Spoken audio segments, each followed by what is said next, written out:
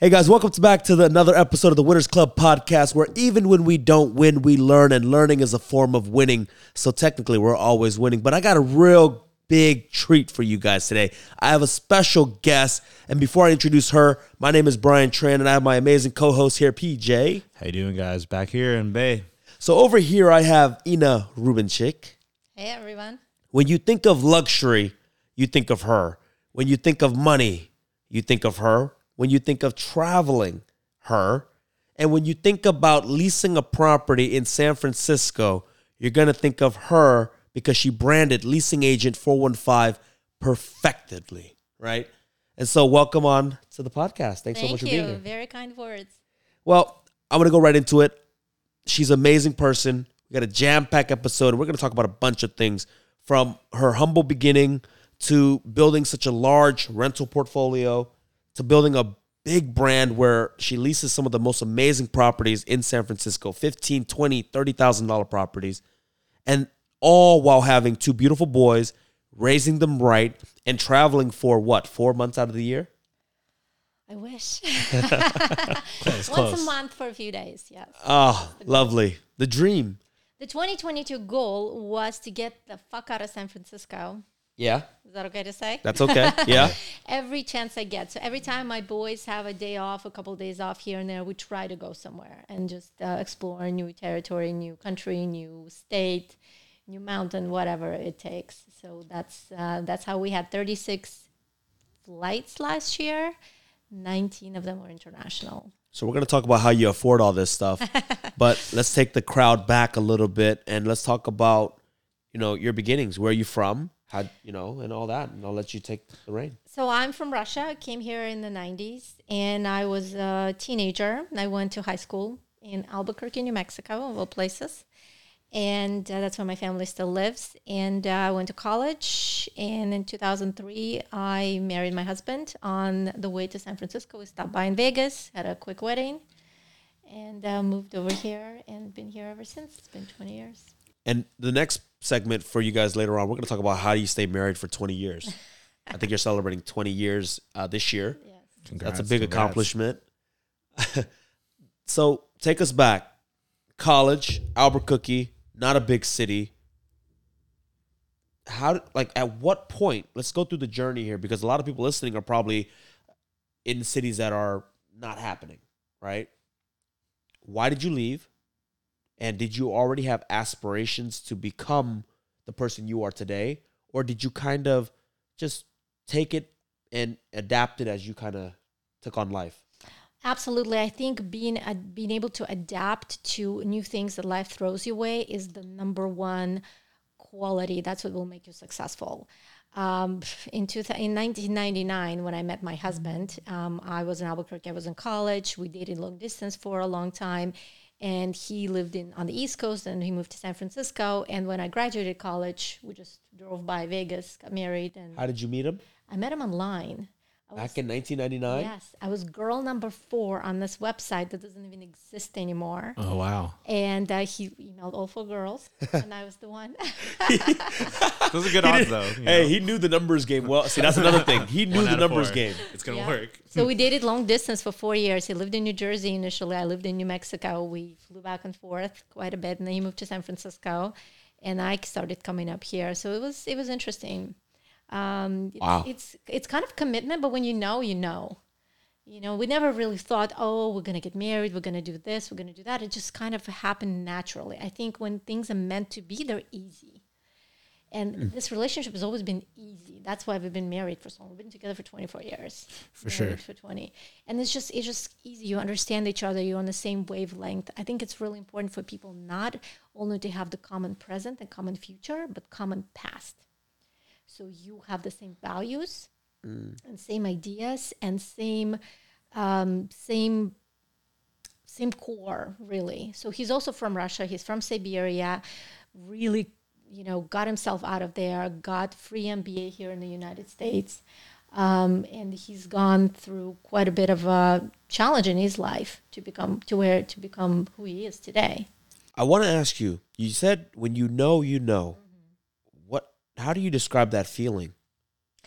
It's the feeling of ease. It's a feeling of not having to think about it, not having to stress about it.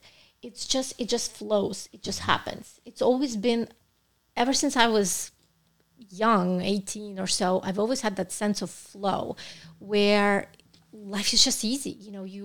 As I was telling you earlier, you're going somewhere and you think, oh, I will have that parking spot right in front. And you come out and you drive up and somebody leaves right in front of you and you have that parking spot. Or you drive somewhere, all the traffic lights are green.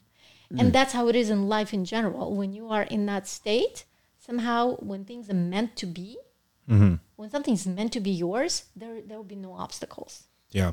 I love that. I think that's powerful. I think, manifesting an easier life for you. Not saying that it's going to be easy by any means, but there's certainly manifesting that issues, for there are you. certainly situations, there's certainly problems that you have to solve and deal with, and you have to know to deal with it right away. You never sweep it under the rug. You never sort of, Right. you just take it head on, solve the problem, and move on. Because the last thing you want to do is when you have that something heavy on your chest or something that's really bothering you need to do and you keep delaying it, that takes your frequency down quite a bit. Yeah. Things stop flowing in your life. It's powerful. Oh, and one sec too. Inna, can we have you pull the mic just a little bit closer to you? There you go. Awesome. That sounds great. Yeah. Awesome. Cool. Cool. We'll edit that out. Anyway. Yeah. I think that's awesome. Thank you for sharing that. I want to ask, this is a topic that me and Brian do mention to each other a lot, but we say relationships and business and dating and, everything is like the same. Would you agree with that statement or? Well, I agree that it should be easy, right? You have to, and what I'm trying to get to the audience to understand is, because I don't know if that's a intuition that you have. Do you think that's an intuition that only you have or only a certain amount of people have? Or is that something that we can teach? I think everybody to be has aware? that. Yeah. But I think not everybody knows how to hear it. How to hear what's going on in your head, because we're constantly in our phones. The first thing people do when they wake up, they grab their phone and they're scrolling through whatever they're scrolling through, Instagram, I don't know, TikTok. But what's really important is to wake up in the morning and take that time, snooze your alarm, and it gives you those extra 8 minutes. Yeah. And just lay there and listen to what's going on in your head, because throughout the night, your mind sorted all your problems from yesterday and your mind is quiet. You may have some tunes playing or something. So my thing is, on my drive to the gym, that is when I align myself. See, right? I don't turn my phone on. I wake up, I drive my kids to school, I come home, take some time, and that's probably at least 45 minutes. I haven't looked at my phone yet. I mean, I've looked at it, but I haven't turned it on. Right. And it's in the airplane mode. And when I'm having coffee, then I turn it on. I read all my emails and whatever's going on. Nothing is that important that needs to disturb me that early in the morning. I want to take my time. And that's how you hear yourself and you hear your intuition and you know what's right or what's wrong. This is when you ask yourself those deep questions, because we know all the answers to everything. Yeah. We just need to listen. It's sort of like you go to a casino. I learned that when I was 18. I was in the casino for the first time in my life. I'd ask myself, first time I played a roulette, red or black. And when they spin the wheel, I'm like, red or black. And if I'm able to catch that answer, I'd be like black. I walked away. I came in with $40. I walked away with almost $500 that day. I was 18. You should have told us this before we went to Vegas. I was good on roulette. I But use you that have same to be thing. very quiet and you have to listen, and catch that answer. I actually work with the psychologist / shaman on how to basically take that nanosecond, and you know how you expand it on your phone, a picture when you zoom in. This is what I want to do. I want to expand that moment and I want to read the answer, not just sense it, because usually we are, if we're lucky, we sense that answer, but read the answer, read the fine print. I really Very like important. that. I think that's really powerful. It's funny because we have Ina on and we talk about this. The way that she describes it, I do it too. I just never actually thought about it and said, okay, wow, it's the same intuition. I may do it a little bit differently. I kind of, on my drive, I talk to myself a lot. I'm not crazy, but I run scenarios in my head. And I told you guys this when I started business. I run the good, I run the bad, and I literally have a full-on conversation with me. Yeah. So guys, It's you're not always crazy. good to talk to someone you love. Yeah, you're not crazy. If you're talking to yourself, you're not crazy. It's only if you're talking out loud to yourself. I do that too. So Yeah. And when I have a problem, I'm thinking, okay, so here's a solution A, and then there's solution B. And if A, then it's C and D. And if it's D, it's Z and K. And it's this and this. And then once I have it all solved in my head, then I can calm down. I'm like, okay, so I'm prepared for anything that can come out of this problem. Any further issues or any complications, I'm prepared. I know exactly what I'm going to do. And that's it. I let it go and I put it in some box and in my head, and then it goes. I think I'm ready. I think that's really great. I think a lot of people out there mess up on this because they only think of like two outcomes. They're what's the worst thing that could happen, and what's something like maybe kind of good. But they're never like really weigh out all their options. And I think that's where people need to start being like really start seeing every single outcome in their head before really making your decision on how you feel about it. I use the analogy of you have to play chess. Yeah. Patrick Bet-David has a book called Your Next 5 Move or Next 7 Moves. You have to run all the scenarios in your head. You can't just play one step at a time because that's how you get stuck. You need to look. That's why, like, back in the days before maps and navigation, for them to see where they were going, they had to get somebody up on the top and look down, right? And say, okay, if we go this way, we're going to run into the river and all that stuff. It's the same thing with your life. You shouldn't take things one step at a time. I went on a panel the other day, and the guy was like, I'm just going to attack what's in front of me. I said, if you do that in 2023, you're basically leading everybody to be broke. Like, you need to figure out what do you want? How are you going to get there? And you should foresee and foreshadow as many problems. When you're attacking what's in front of you, you're being reactive. Yeah. And you need to be proactive. That's right. See, in 2020, 2021, you can do that because it didn't matter what you did. Everybody was making money. You can't do that anymore. And if you continue to do that, eventually you're going to get bit in the butt, right? Definitely. We're going to bring this back because we can go down this deeper, but I want you to share your story a little bit more. So you met your husband. And then what? Was he already into money? No, my goodness. He comes from a very poor family in Siberia. He's the first person who went to college in Siberia, and he graduated, and he was supposed to go to the Russian army, which he really didn't want to do. So he applied to 300 American universities from Siberia, from the dial-up internet, and he wrote him a letter and saying, I don't have money to pay for an application fee. And 2 colleges in the United States accepted him for an MBA program, completely free, with a graduate assistantship. So he had to work for a professor to help him with undergrad students, grade, whatever. But his education was paid for. So he worked really, really hard to become who he is. And so when we got married, we moved to San Francisco, rented an apartment. We lived at Opera Plaza for 10 years.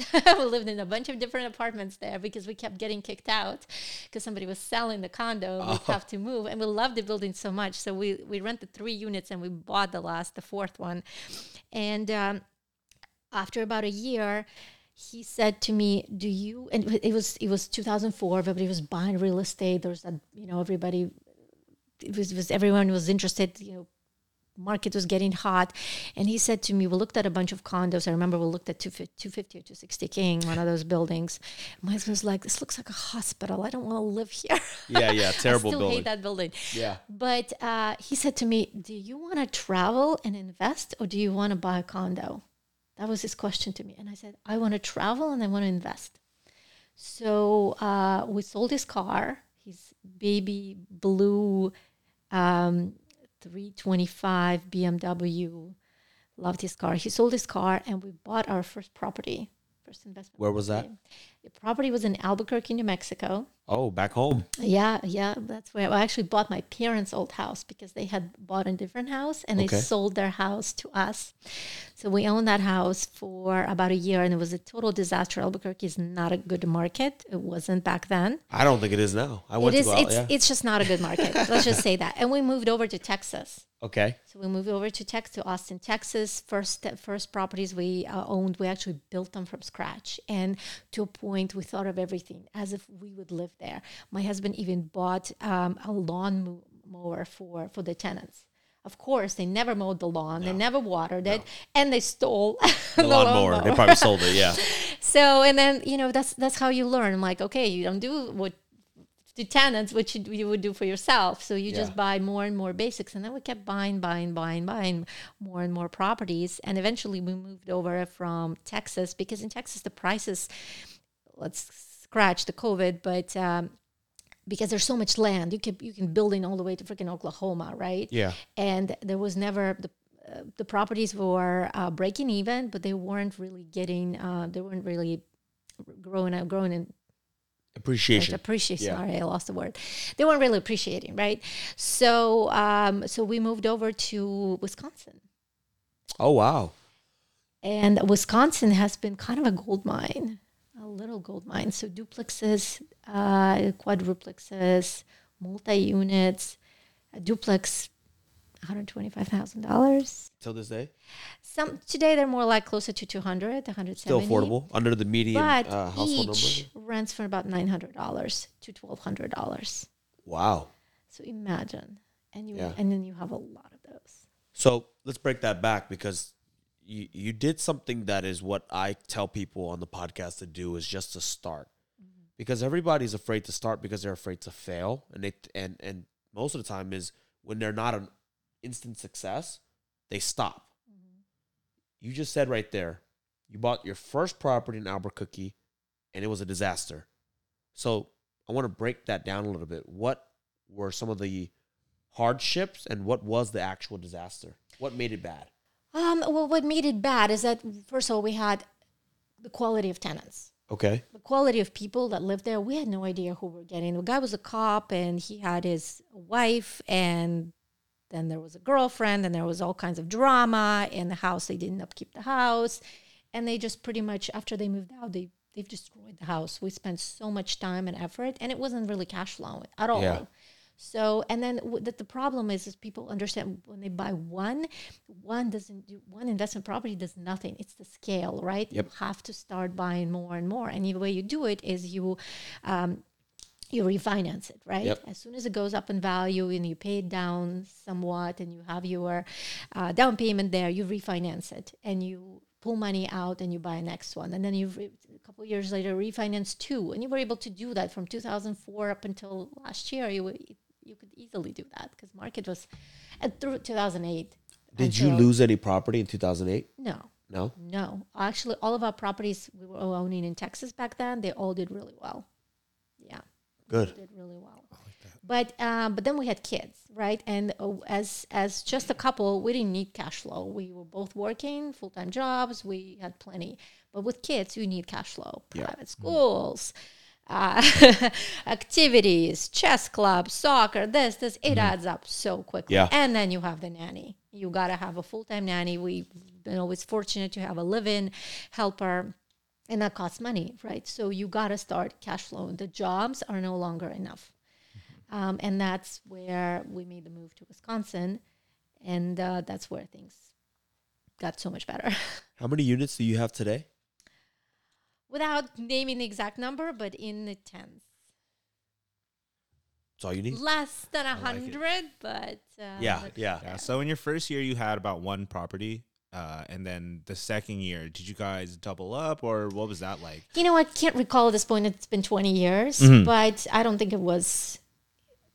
I think at some point in Texas, we had 8 or so. And then we 1030 sold them, 1031 them into Wisconsin. And then in Wisconsin, we multiple times we bought and sold and traded and whatever.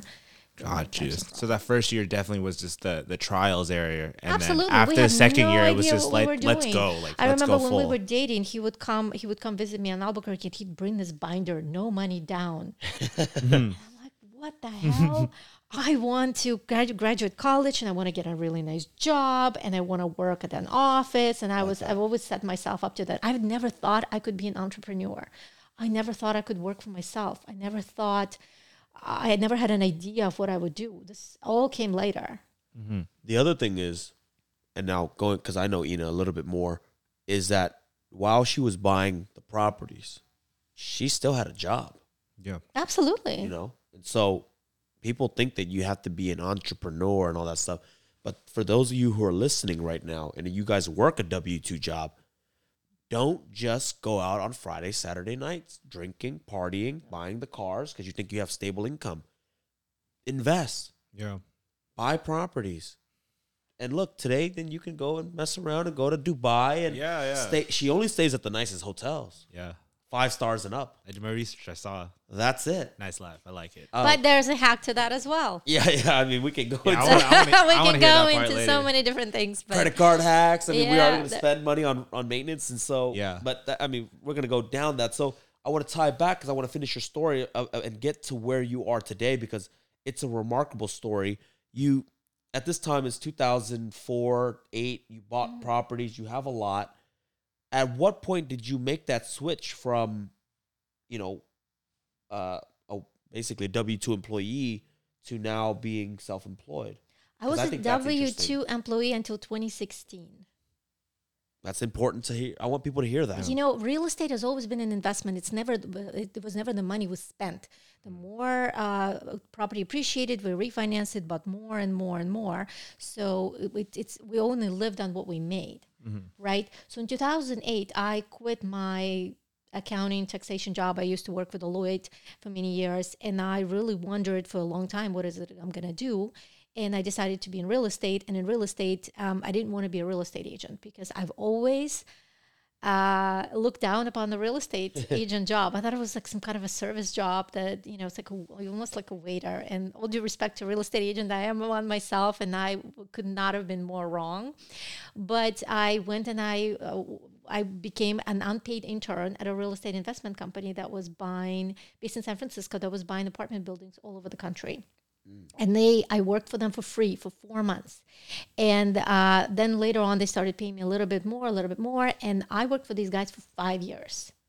I can underwrite an apartment building anywhere in the country on the back of the napkin. I know what the costs are. I know exactly what needs to be done. I've asset managed large office buildings all over the country. And then eventually they bought a building in San Francisco, which they needed somebody to lease and manage. And I started doing that, and I loved leasing. I love meeting new people. I realized that I was born to be a saleswoman, a salesperson. I love meeting new people. I love showing them the property. I love selling it to them. I love countering any arguments they may have in a creative way. And that building was a huge success. Success. Yeah. Today, when we sold it. There's homeless everywhere, but it was a beautiful building, warehouse converted. But before we move on, I want to just hit a couple key points that she hit here. Number one, she worked the W-2 job. So for those of you guys out there thinking that you have to be an entrepreneur to do great things, do big things, you don't have to. Work a job, invest your money. I really like what you said too. Yeah. You just going on the full-time part, right? You don't have to be a full-time entrepreneur. You can be a part-time entrepreneur in the beginning. Like, it's okay. Like, use the days that you have. There's no reason to, especially if you're somebody who has kids and, a family, to just go drop everything and just risk it all. Yeah. Take your time and take your own pace when it comes to this journey. But put in the work for sure. Yeah, we didn't have kids, so we had a lot of free time. So why not? Why not invest? Why not learn new things? Why not travel? Why not? We were married for 10 years before we had our older son. So we spent a lot of time sort of building that nest before we brought a baby bird into it. Yeah. But the second point that I want to make is that she invested the money, and then basically by the time she quit her job, her taxation job, which she probably didn't really like a lot, she had enough probably bringing in, right, to where you weren't worried about money. Yeah, it was a difficult moment. Actually, it was 2008, 2009. But we had enough, and we spent minimally. Yeah, we couldn't travel for some time during that year very often, but it was. I think I hated that job so much. It was every time I had they gave me a PDA. That's when the sort of like the personal device came out. Every time it beeped, I had a nosebleed to a point. It was that bad. I didn't see myself in there. It was not interesting. And the worst part is we spent days, hours, 80 hours a week redoing taxes for a large corporation, without naming names, a major corporation here in San Francisco. And when we presented our findings, saved them millions of dollars. When we presented our findings to the tax director, he looked at it, he went, huh? And I thought, holy shit, I spent 80 hours a week for the last several months And I did what I did doesn't matter. No, So because I it's not their really money. wanted to do what affects people's lives, what matters. So when I bring the top dollar in rent to my clients right now, that makes a huge difference to them. And I love that. So invest so that you have the option to say F that job. Yeah. Okay. The second thing that I wanted to bring up that I want to just really hit home is that she applied, after she quit that job, she applied to, I think, 4 firms. I applied to 40 companies. 40 companies, sorry. And 4 of them responded with an interview request. And she worked for free. I worked for free for 4 to learn. months. To learn, yeah. A lot of you guys, number one, don't want to do it because you guys, have pride and ego. Mm-hmm. The other reason is because you guys can't quit your job because you guys spend all your money. Yeah. And you blow it every single weekend instead of buying properties, saving money, and investing so that you have freedom and options. Yeah. That's the message Yeah. that I wanted. When she said that, if you guys just end the podcast here, take that advice. Yeah. Right? I think that's really big. I think to anybody out there, all the listeners, if you want to get into a bigger room or elevate your life, you're going to have to do some work for free. I mean, to me, that's the one way that I can guarantee that you'll be in the place you want to be. Yeah. And, drop your ego down. Maybe you don't know, but you have to sell it to them. Like, hey, I'm willing to put in the work. And that's when now it's your duty to do what you said you were going to do. And that's what I tell to a lot of new agents. If you can get yourself in the room with top producers in San Francisco, fetch coffee, shred, whatever the hell you need to do for them. Yeah. I don't know, dust their listings, but being in the room at a listing presentation with somebody who is a top name is invaluable because you listen to the way they converse with the client. So you listen how they deal with situations. Just having them in that room. I've been on listing presentations as a leasing agent with some of the top names in the industry. And I've picked up so many of the things for my business because everyone is very different. And you just take a little bit here, that phrase from someone else or the way someone handled that conversation. And you take the best from them all and you combine it and you adapt it to yourself and it becomes your personal style and your personal brand. So big. I think that's really powerful. And I love that it's a message to Not the everybody new can realtors. do that. Not everybody can afford to do that. But if you can, if in any way you can, just scale down, move in with your mom into her in-law unit downstairs. But it will set you, if you're starting in real estate, it will set you years ahead of everyone else. Yeah. I mean, that's with everything, right? And so and even using my personal life experience, people think that my every year got better. Like with realtors, you were trained to be like, okay, I did 5 million my first year. Next year is 10. The year after that's 15, then 20. If you looked at my career, it was like rough. And then it went to, I think the best year was 37. The year after that it dropped down to like 27. Because sometimes you have to take a step back to go 3 or 4 steps ahead. Because when you're building, it's hard to grow and build at the same time. Something's going to break.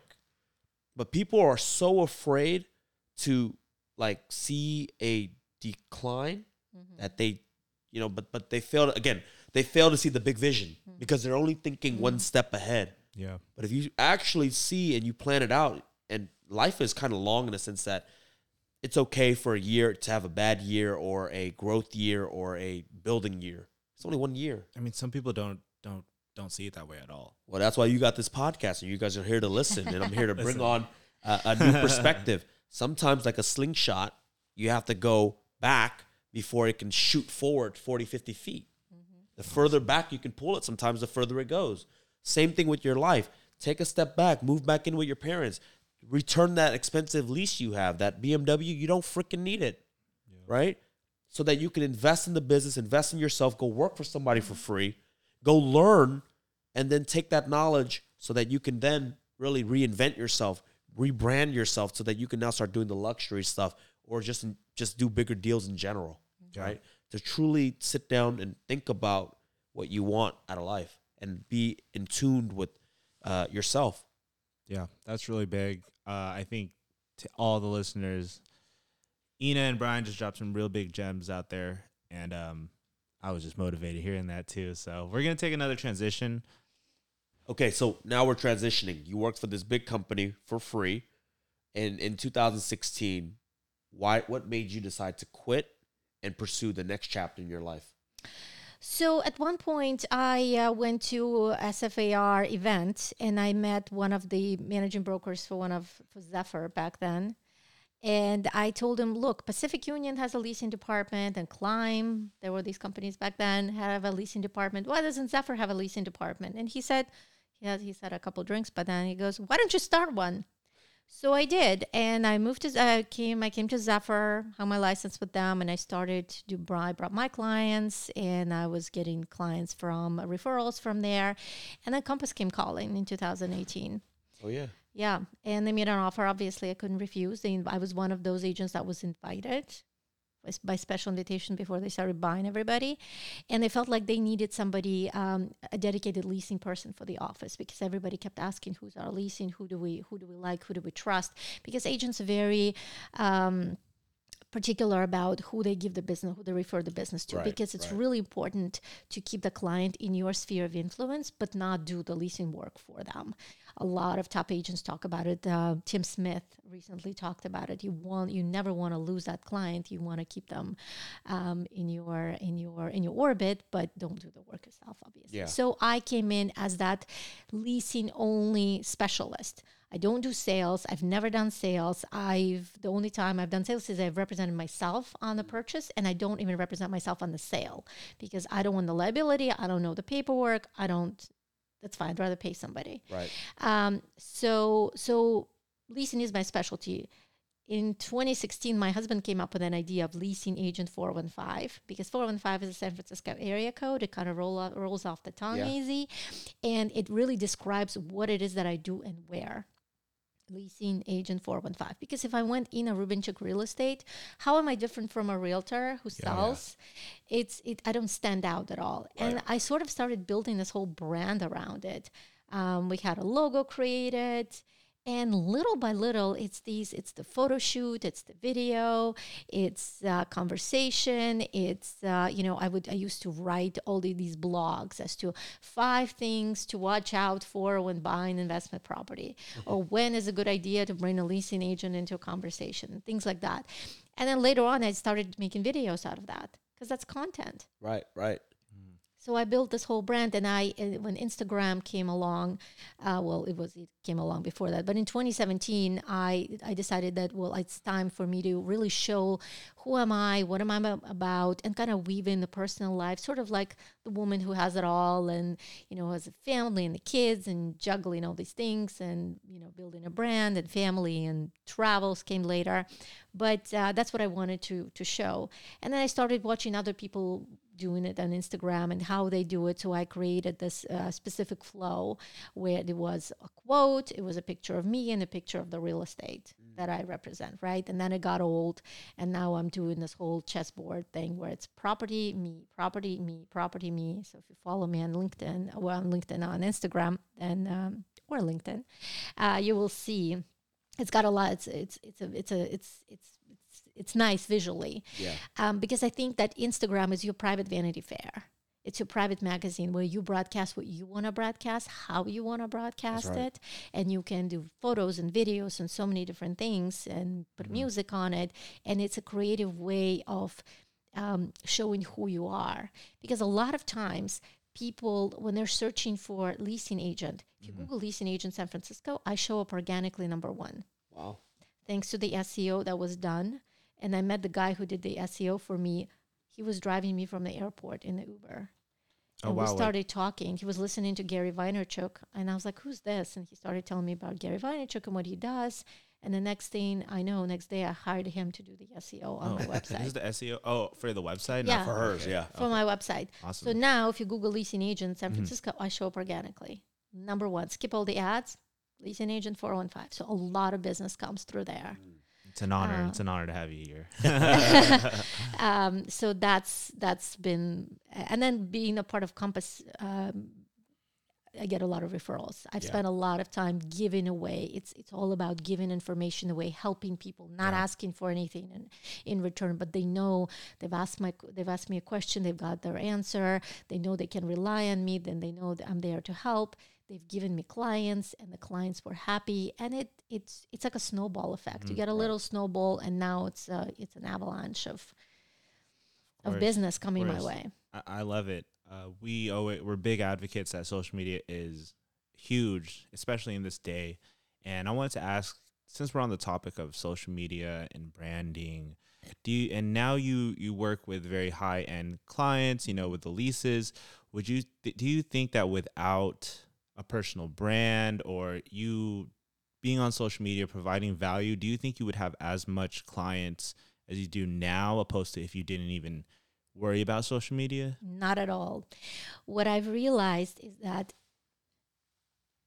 at one point I thought I'm putting so much work into social media. I'm not really getting any result out of it. And then I realized that my clients aren't landlords. My clients are realtors. Yeah. And that was eureka moment for me when I realized that I should target them. So I started following all real estate agents. I comment on the properties they list or on their stories, whatever. Anytime somebody has question answer, I always make sure to ask a question or to give them my opinion on something if they have a poll. And interestingly, somebody referred a client to me, and I emailed back and I said, "Oh, thank you for thinking of me." And she said, "Who else am I going to think about? Every time I go Instagram, I see you. You're always in the stories. You're always doing something. You're always talking about something, showing something." And I cast a very wide net. Yeah. All my videos, they go on YouTube, they go on TikTok, which it's a completely separate conversation. It's been mind-blowingly good for me. Yeah. It goes on Instagram, it goes on LinkedIn, it goes on Google My Business. So I built this huge, it's a puzzle, right? So you put all these pieces together, and when somebody's searching for me, even if they were referred to me, they still they look me up, and they see all these channels, and they see all this information. And by the time they talk to me, they already hired me in their mind. By the time I show up to just look at the property, they're standing there with their keys in hand. Yeah. We know what you're going to do. We've seen what you're doing. We want you to do the same for us. I had a guy hire me off of TikTok. And I said, "What did you think when you saw me on TikTok?" He said, "I want my property to be marketed this way." Awesome. There you go. I love it. And the cool thing is that you have to, if you're just starting out, just pick one. Yeah. But the beautiful thing is that when you're on all these platforms, because certain people gravitate to that certain platform, so you're not doing yourself a service by only putting it on one. Like, I'm a big Instagram and YouTube guy, but if you had a Twitter, I wouldn't even click it. Yeah. I don't have a Twitter. But if you had a Facebook, I probably wouldn't click it either because I don't really go on Facebook. Yeah. So, but being everywhere, your clients are able to see what you are, who you are, and what you do. That's basically what it is. And different clients see you on different.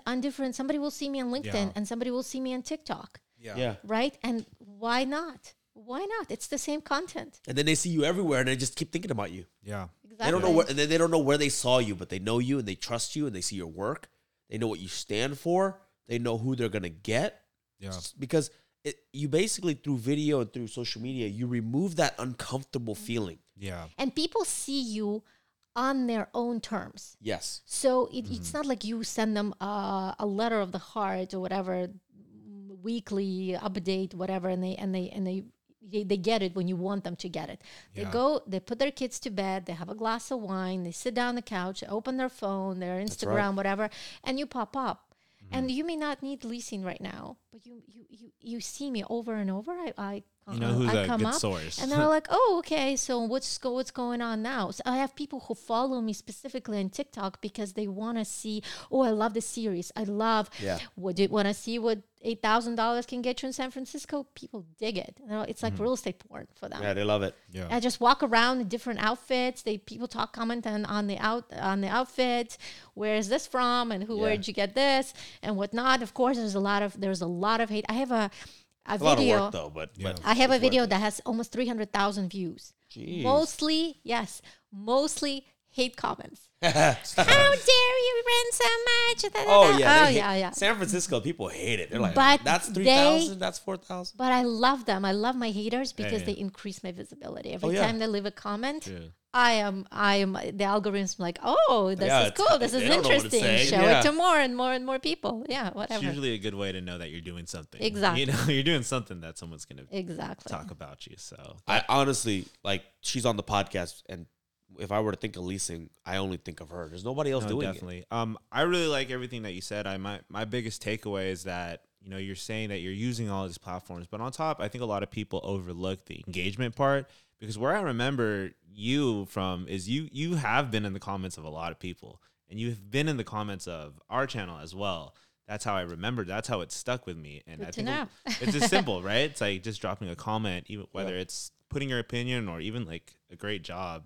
So Comes a drop long more way. comments. That's exactly what I'm writing down. I wrote that in my notes. So thank you, Ina. All right, let's transition to the next part. Yeah, Because I want to ask actually one more go ahead. question since we're on this topic. I want to go back to the higher end clients, like the luxury leases, to all the realtors out there. How does one go from the standard typical client to somewhere where you're at? What's some advice you would give them if they want to have higher end ticketed, you know, items like leases? I think it's really important to what I've done is when I joined Compass and I went to Beach Street office, which is very heavy in top producers. You have Neil Word there. You have multiple names. You go and talk to them. Don't be afraid to walk up and say, "Hey, this is who I am. I'm Ina. I do leasing."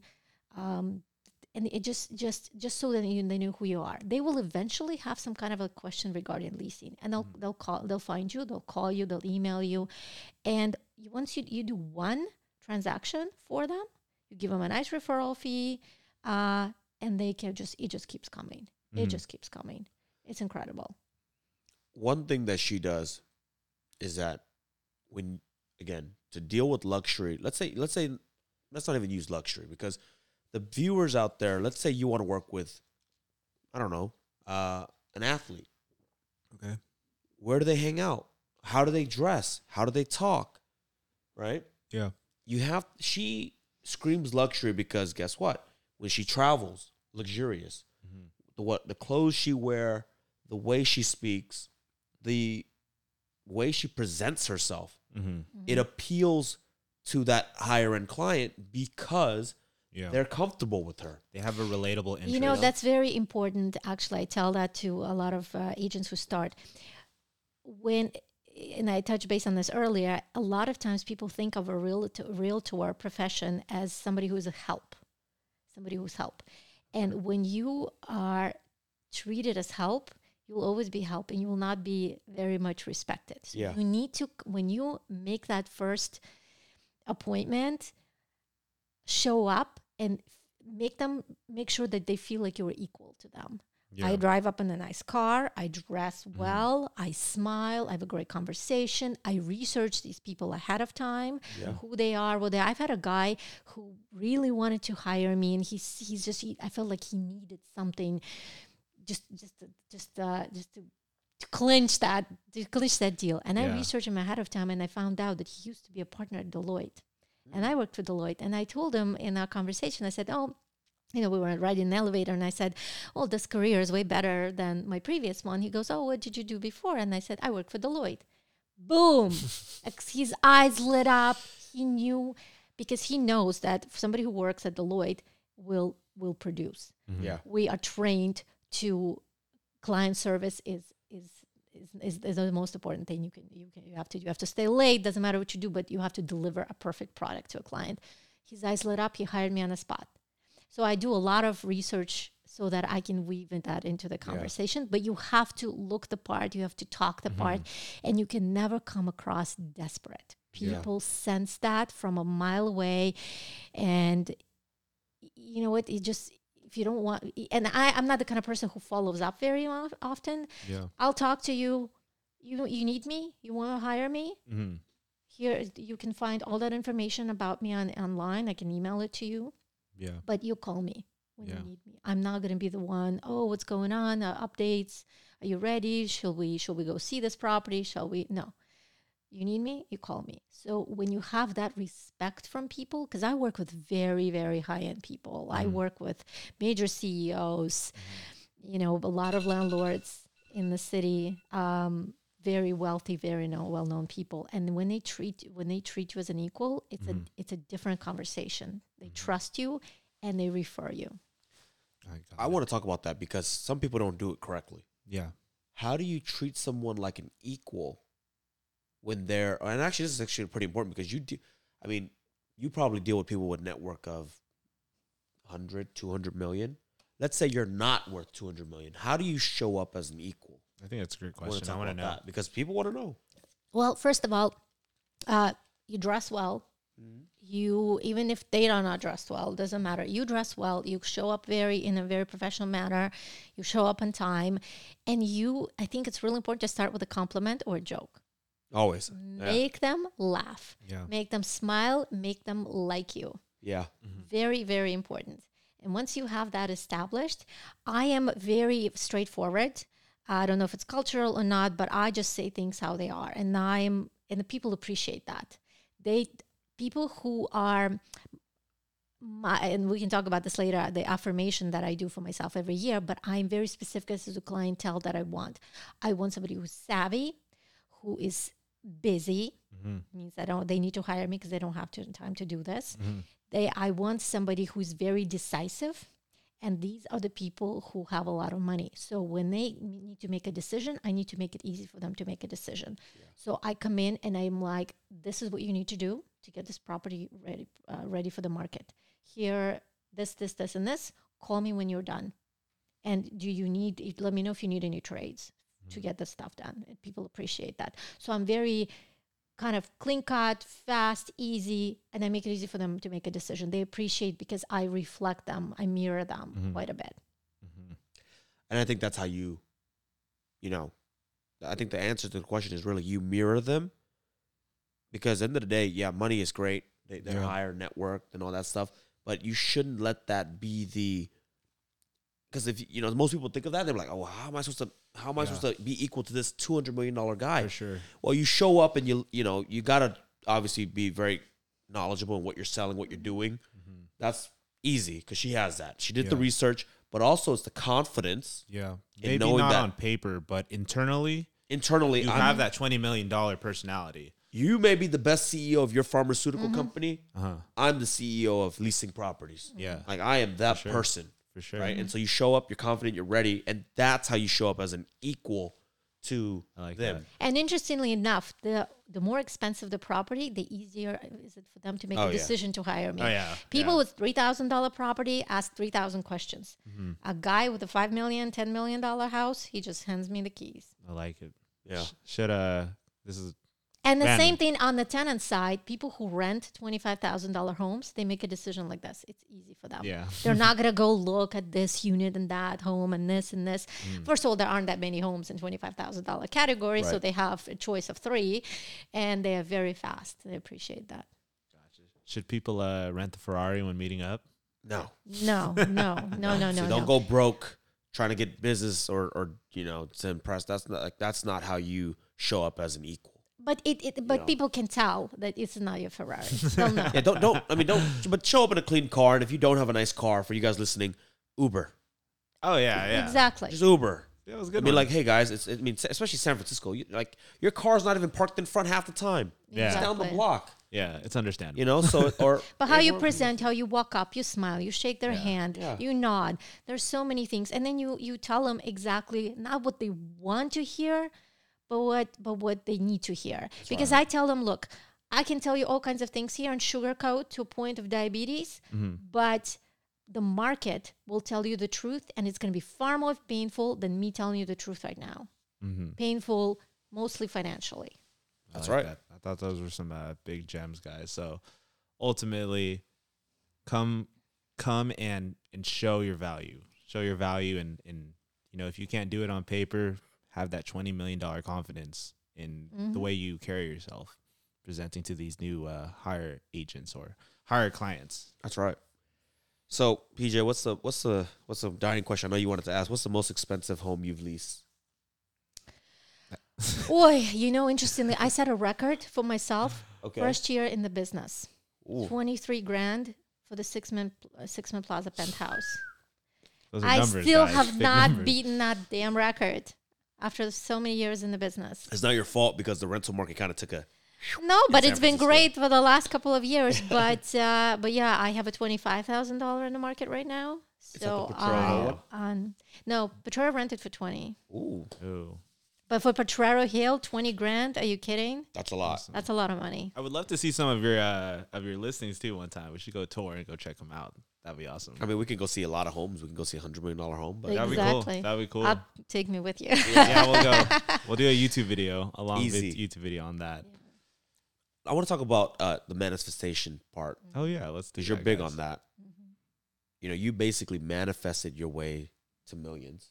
I've worked my way, Well, but I've also manifested. It's They come hand You in work- you hand. I can't know, I do know. one without the other. There's I don't think you there's can some do one people the who are other. all manifest. Yeah, but you I can write believe in stuff it. down and you can Yeah. think about it, and if you don't do anything, it's not gonna happen. Yeah. It's just not gonna happen. So how do you do it? Let's walk through it. So how do you manifest? So do you write I- things down? Or I do do you, write things down. So for years, I used to do a mind map, which is a huge sheet of paper, probably, I don't know, this massive, and you draw your life. You draw your life. This is where I want here. This is what I want here. You put it into sections, however you want to do. There's actually a woman who does that for a living. She helps you. She helps you really get all of your true wishes I can on do that. paper. It's incredible. I can I can I show didn't you know a you picture. could charge for that. Yeah, she charges for that, and she literally she pencil draws it for you, and then you go home, and then you trace it, and you color it, and you cut. It's like therapy, and you cut things out of magazines. I used to do that, and everything. I have a mind map from 2018. Everything that I've put on there had happened. Everything. I love it. Everything. Even better. Some things were even better. Like I wanted to buy a house, and I bought something better than just. A regular house. That's great Yeah. though. I think it's really good though because But I think you need to be really specific. On your mind map, do you actually have like so you map out what you want, but do you actually go in and write down how you're gonna get it? Do you do that? No. No, you just say what you want because really the way the universe works, how is not your concern. It's the universe's concern. What is your concern? yeah, it sounds really. I like Because the way if you the approach universe it. will give you tasks and challenges. You want a Ferrari, but it will give you tasks and challenges for you to get to that Ferrari.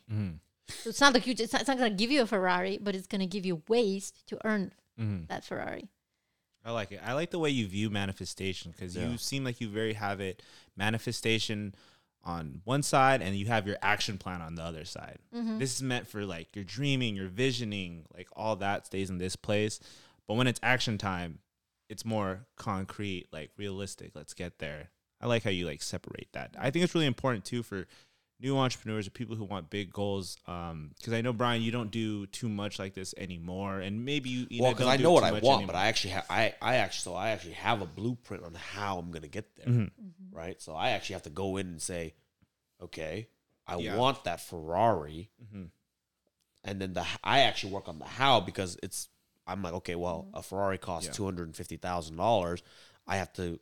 But this is how much I need to live. This is how much I need to invest. So this is how much more I have to make to put away the $250,000. Sure. And when it comes to being an entrepreneur, and before it was being a realtor, it was just a matter of okay, $25,000, my median check, my average. So I need to do 10 of these, 10 more of these on top of everything else because you don't want to just buy a car and be broke. Yeah. You have to set a higher goal than what Yeah.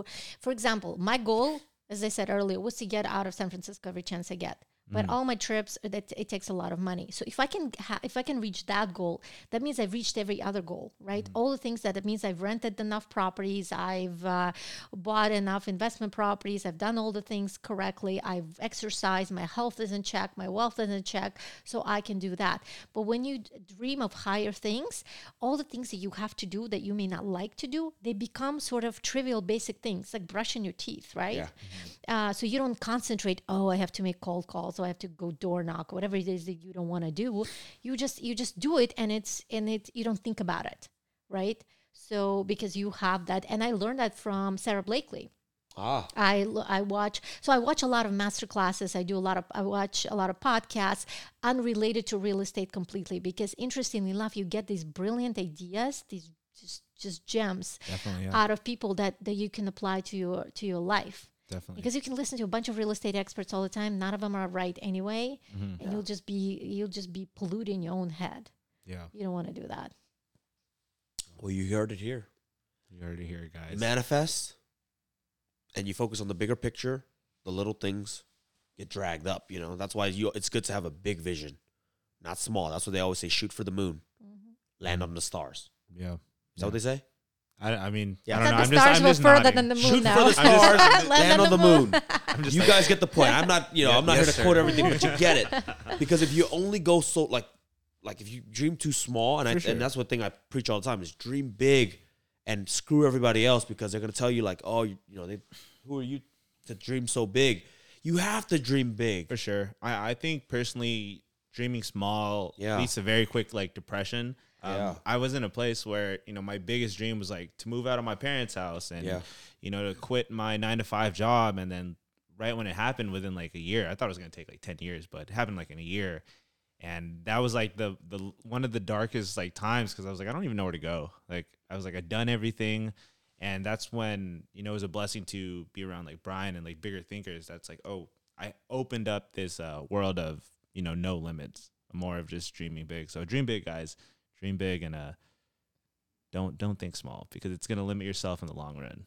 So And try to be happy, because happy people don't get tired. Happy people do what they love to do. Happy people don't procrastinate, because when you love what you're doing, you don't procrastinate. You don't get lazy. Laziness and procrastination is your body defense against you doing something you don't want to do. You shouldn't be doing. It's not your goal, right? When you are stuck somewhere, you're probably not supposed to be doing that. Your subconscious is not letting you go there, right? So find that niche for whatever it is you want to do, and you will not be there. There will be no obstacles. You will be in the flow. As we started this conversation, you will be in the flow. Yeah. listen to your body, listen to yourself, listen to your mind. Wake up in the morning and just lie there in your bed and just listen to what's going on in your head. You will get clues. You will get ideas, because you know a lot of things already. You've learned a lot. So just start learning from yourself at this point and listening to yourself, because your subconscious will tell you what you need. I love it. I just want to take a minute to say, I think you very successful, and you're crushing it in the game. I think the way that you built your personal brand to cater for the lifestyle that you want and for the clients that you attract and all that, you do it so well. And I just want to congratulate you on that. And I want to ask the question, a little personal question, but how is the traveling side of your brand and your life? How is that, and what does that mean to you? Well, I love a lot of short travels. I can't stand going away for 3-4 weeks, living out of a suitcase. I can't do that. I need a reset every month or so, just a couple days. This Thursday, we're going to Whistler to ski, just my husband and I. Oh, nice.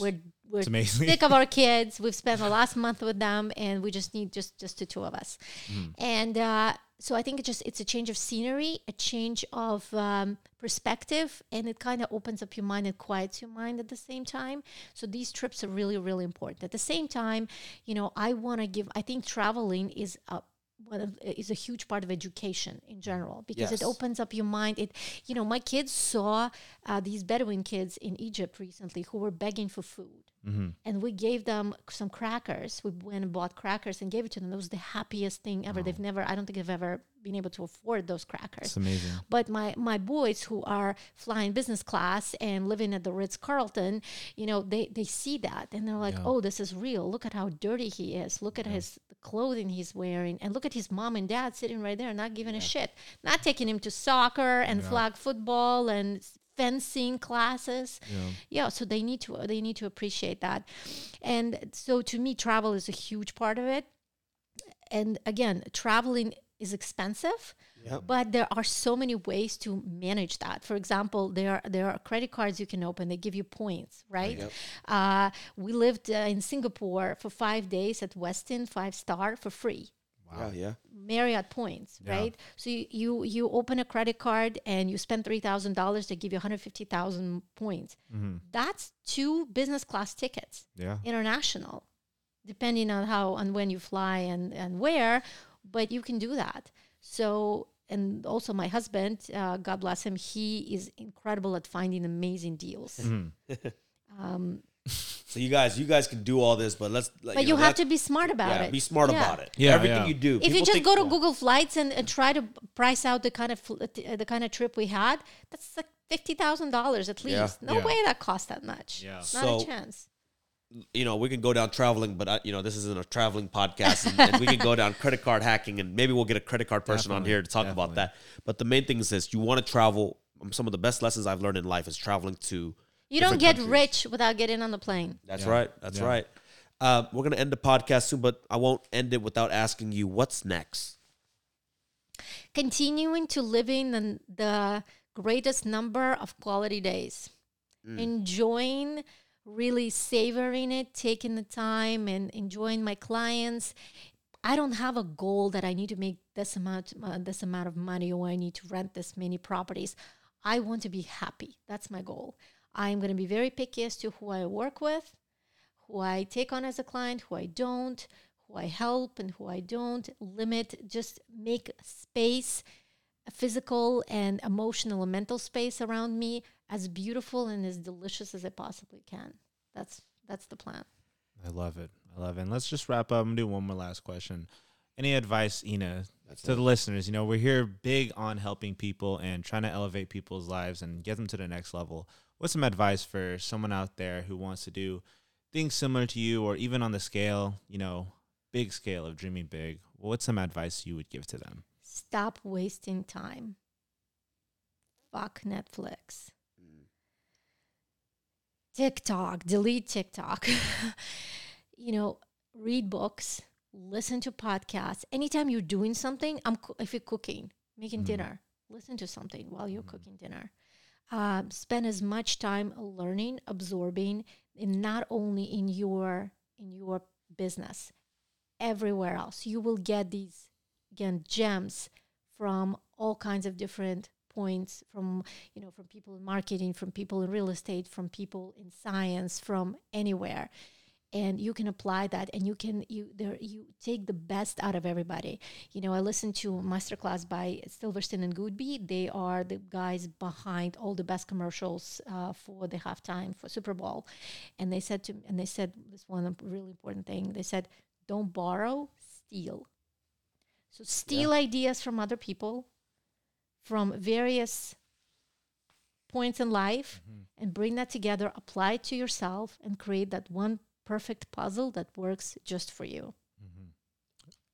I love that.